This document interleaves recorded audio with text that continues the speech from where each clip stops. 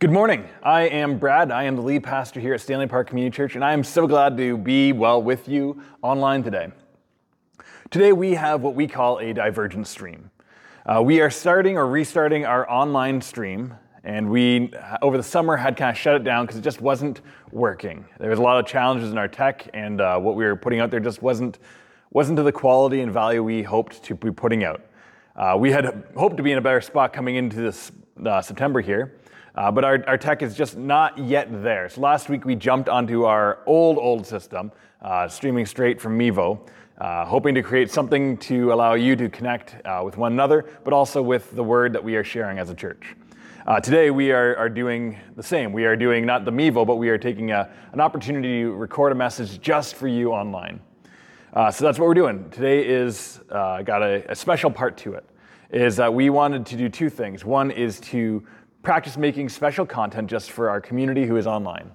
We want to create a message and create greater opportunities for you to see that we value you, to see that we want to invest where you are.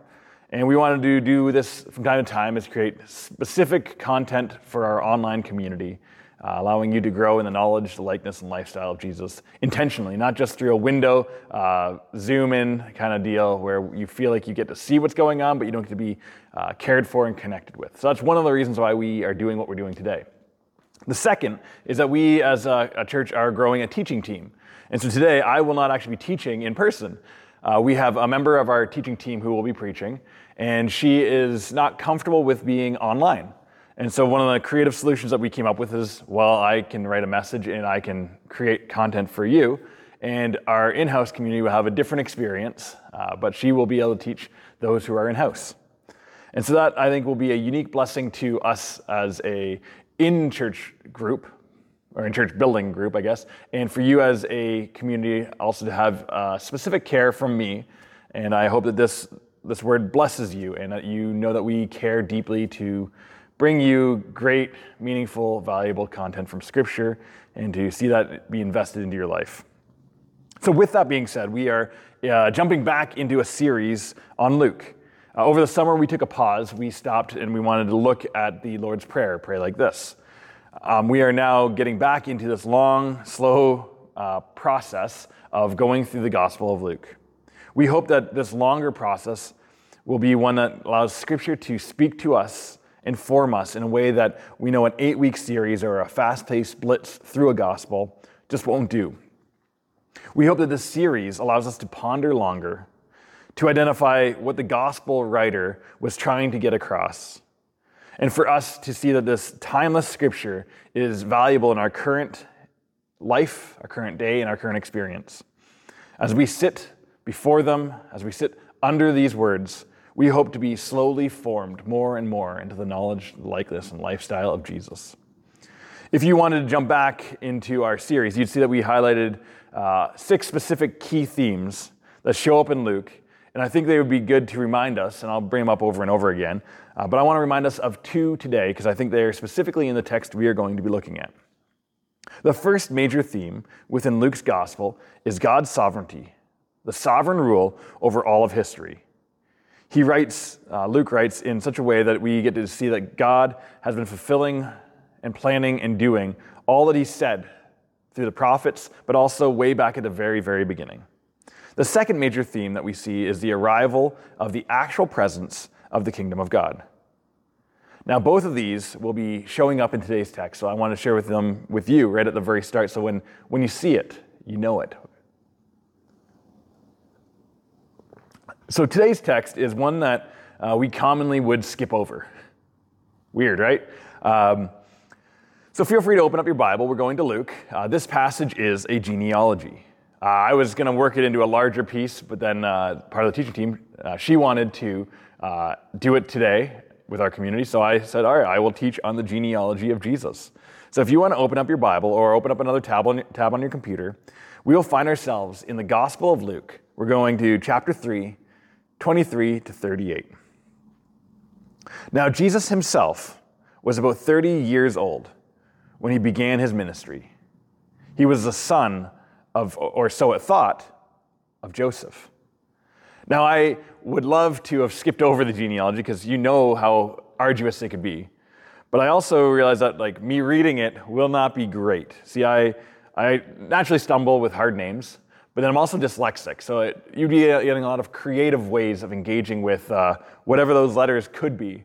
So what I thought is we're in a digital age, so I'm actually going to play the recording of someone reading these names so that we can sit under the word, you can follow along, and then we will reconnect after these. The son of Heli, the son of Mathat, the son of Levi, the son of Melchi, the son of Jani, the son of Joseph, the son of Mattathias, the son of Amos, the son of Nahum, the son of Esli, the son of Nagai, the son of Maath, the son of Mattathias, the son of Simeon, the son of Josek, the son of Joda, the son of Joanan, the son of Risa, the son of Zerubbabel, the son of Shealtiel, the son of Neri, the son of Melchi, the son of Adai, the son of Kosam, the son of Elmadam, the son of the son of Joshua, the son of Eliezer, the son of Joram, the son of Mathat, the son of Levi, the son of Simeon, the son of Judah, the son of Joseph, the son of Jonam, the son of Eliakim, the son of Meliah, the son of Menah, the son of Mattatha, the son of Nathan, the son of David, the son of Jesse, the son of Obed, the son of Boaz, the son of Salmon, the son of Nashon, the son of Amminadab, the son of Ram, the son of Hezron, the son of Perez, the son of Judah, the son of Jacob, the son of Isaac, the son of Abraham, the son of Terah, the son of Nahor, the son of Serug, the son of Reu, the son of Peleg, the son of Eber, the son of Shelah, the son of Canaan, the son of Arphaxad, the son of Shem, the son of Noah, the son of Lamech, the son of Methuselah, the son of Enoch, the son of Jared, the son of Mahalalel, the son of Kenan, the son of Enosh, the son of Seth, the son of Adam, the son of God. Luke's gospel does a unique thing with the genealogy. It starts with Jesus, and then it works its way backwards. It works through the ages and through the generations, through the stages of Israel, through the greats and the scandals. All the way back to the first, to Adam, and then beyond, to the origin, to God. You may know that this isn't the only genealogy of Jesus found in Scripture. Matthew's gospel also has one. Now, Luke's version is from Jesus back to Adam, but Matthew's gospel starts at Abraham and works its way to Jesus. Both of these have importance on the stream, that it flows and it moves. It's a from and to direction. And that is where we start getting complicated. If you were around last week, you know that we got to find a trouble in the text. And, well, here we are again. It's not the order of names. It's actually the list of names and the names themselves. See, in Luke's gospel, he gives a list with 57 names in the same category and spot where Matthew gives 41. At least we know that one of these lists, at the very least, is solving this complex thing, is incomplete. And the logical one would be Matthew's, because it's easier to subtract names than it is to make names up. But then it gets complicated again, as it jumps names and generations.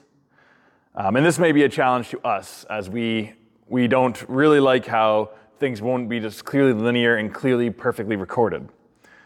This may also be because when we read, or when we just heard, we heard son of, son of, son of.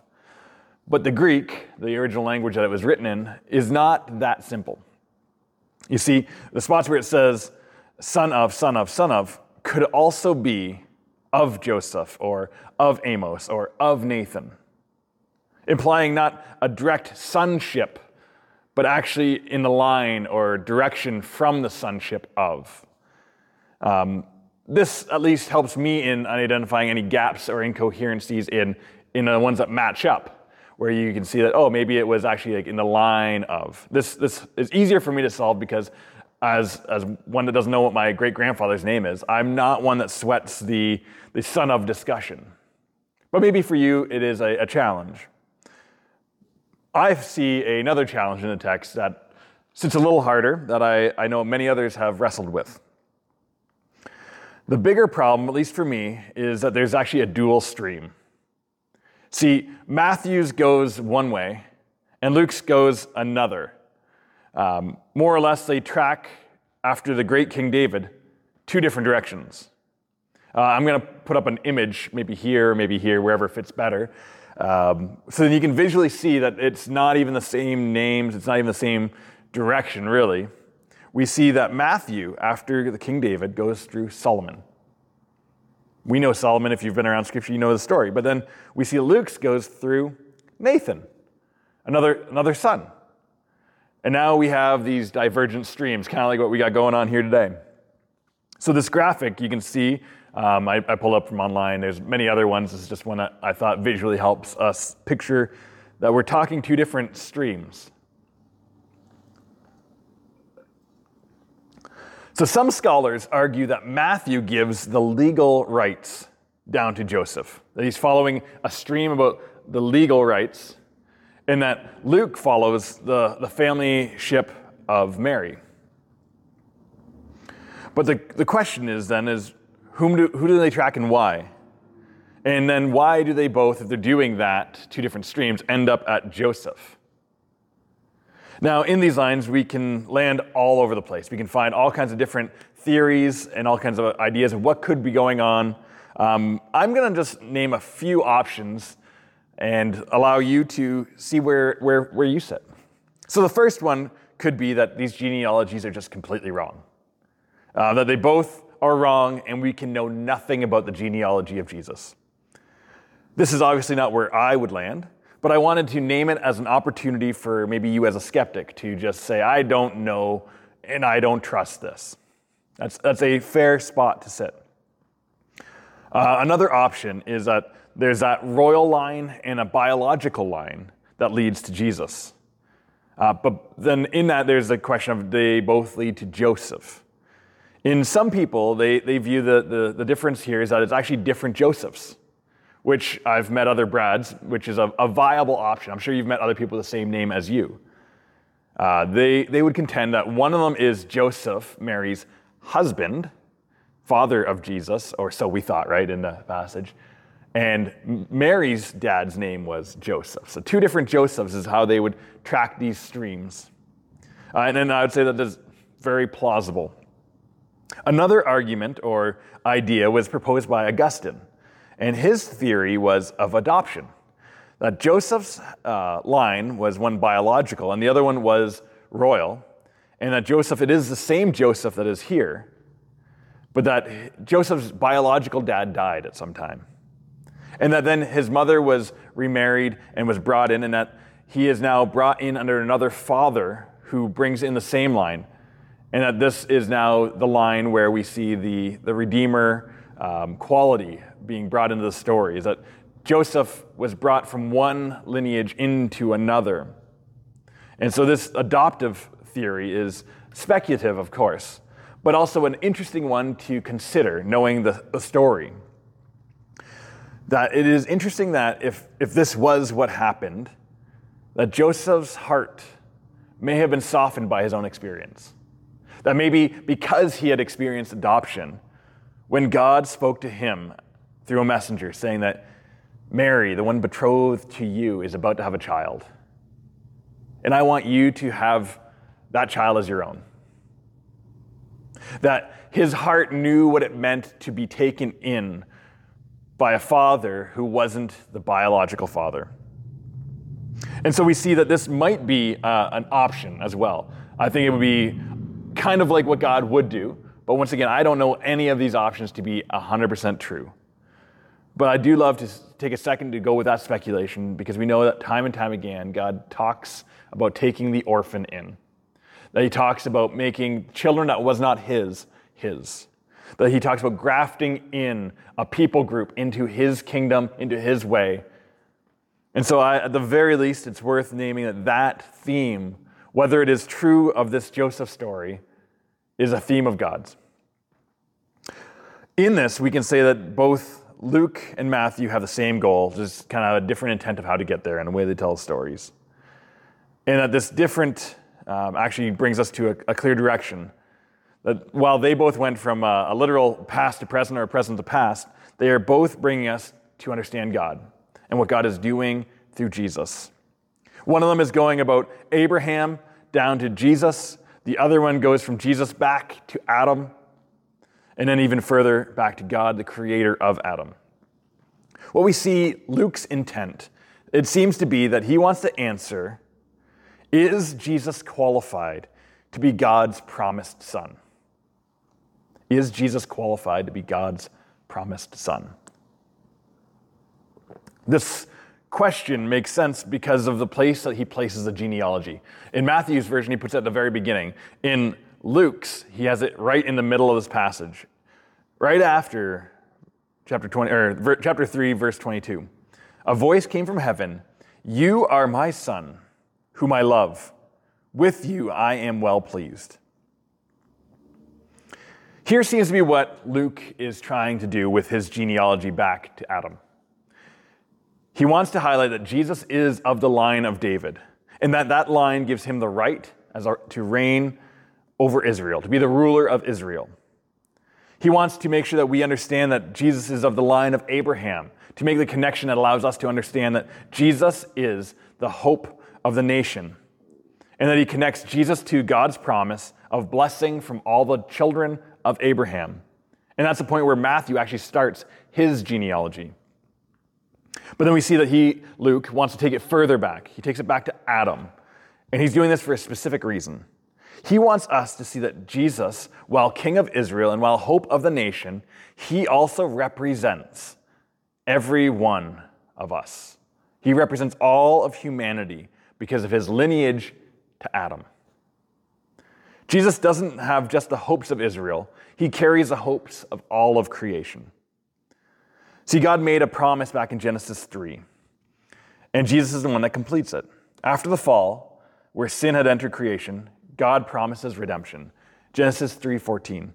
So the Lord said to the serpent, "Because you have done this, cursed are you above all livestock and of all wild animals. You will crawl on your belly, and you will eat dust all the days of your life. I will put enmity between you and the woman, and between your offspring and hers. He will crush your head, and you will strike his heel." In this, we see that there is a picture that God is working out throughout history. And this is why the genealogy matters, that God is working out through Zerubbabel and Boaz and Judah and Shem and Noah, the core theme that Luke wants us to see. He's working out his sovereignty throughout all of history. And in this, we see that the history that Luke draws, he brings us characters and people who walked closer with God, like Enoch. But we also see that there's people in this story, the sovereign history of God's, of people who may not have been expected to be in the blessing line, like Uzziah, a prideful man. And we see that there's mixed people in the center of it. Specifically in Matthew's gospel, he points to David as the tip of his genealogy. But in the middle of the story for Luke, we see King David, who was a mixed character. We would love to celebrate him purely as good because he was a giant killer and a man after God's heart. But he was also a murderer. He murdered and took a wife of Uriah, the Hittite. We see in the whole range of Jesus' genealogy all kinds of people. We also see unprecedented people, like that of women being present and part of the line. So Jesus' genealogy gives us hope that in all that we have experienced, all that we have had done to us, and all that is done by us, God will still see his promises through. That from the very beginning, God promised that the fall of man will be redeemed, and that he worked it out in a messy human way. But that plan of God still came through. and still gives us hope. It's hope to restore and redeem us, to bring the kingdom of heaven to earth, and for God to be with his people. Maybe for you today, you get to see your name alongside some of those names. Maybe you know of yourself as one of the failures. Maybe you see yourself as one of those that is more of the mixed up, messy ones, where you get some things good and some things not so good.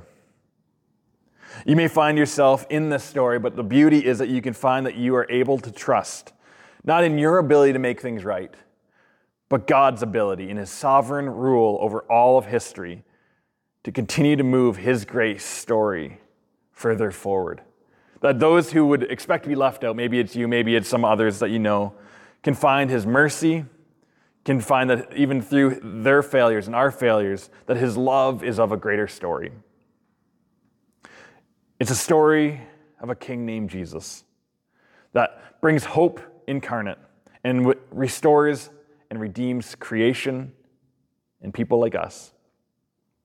Maybe this is the first time that you actually get to hear your name in part of the story, that it's starting to intertwine, and I'd encourage you to lean in and to seek out Jesus. Maybe it is you coming to church, gathering with us on a Sunday morning. Maybe it's joining us again online. Or maybe it's even coming out to our Alpha, where we get to ask big questions, and you get to ask some big questions. And this Alpha starts this coming Tuesday. It's September 12th at 7:30 here at the church building. Or maybe you know the story, and you're starting to see yourself in the list of the names. And maybe your next step is seeing that your story is part of the larger one, and that this genealogy is one that can form and shape your faith, to allow you to understand that God's grace and mercy is continuing in your life. And maybe it's a step where you get to see that your story and this larger story gets to go to others, where they get to hear it. Maybe it is by having a coffee with a coworker. Maybe it's gathering with a friend and allowing them to see that your story of experiencing grace and mercy is encouraging. Ask them to lean in. Allowing this story to capture our hearts and our minds, and allowing those that don't know Jesus to hear the story so it can capture their hearts and their minds. This is ultimately the heartbeat of Luke's gospel, to tell the story of Jesus. For Luke, he wrote it in a text that we now get to look at and study and sit under. And for us today, we get to embody our faith to those around us, showing them the love and grace and mercy that we have experienced and are experiencing, and helping that love, mercy, and grace find homes in the lives of others. Let us pray. Heavenly Father, we thank you for being sovereign. We thank you that you have seen us and that you've planned a way for us to know you, to experience your love, your grace, and your mercy. Lord, we ask that you come into each one of our lives. Lord, we ask that you meet us in each one of the spaces and places that we are located. And allow us to know that we are deeply loved by you, and that you have grafted us into your story, and that we may not have been children of yours, but we can be children of yours through Jesus. We pray that this message today, Lord, that it takes root in our lives, that we experience your hope, your grace, your mercy, and peace. And then that transforms us into be ones that show and help that find home in other people's lives as well. We pray this in your Son's name, Jesus. Amen. Blessings to you. I hope that you have a wonderful week in the Lord, and we'll be back next Sunday. Take care.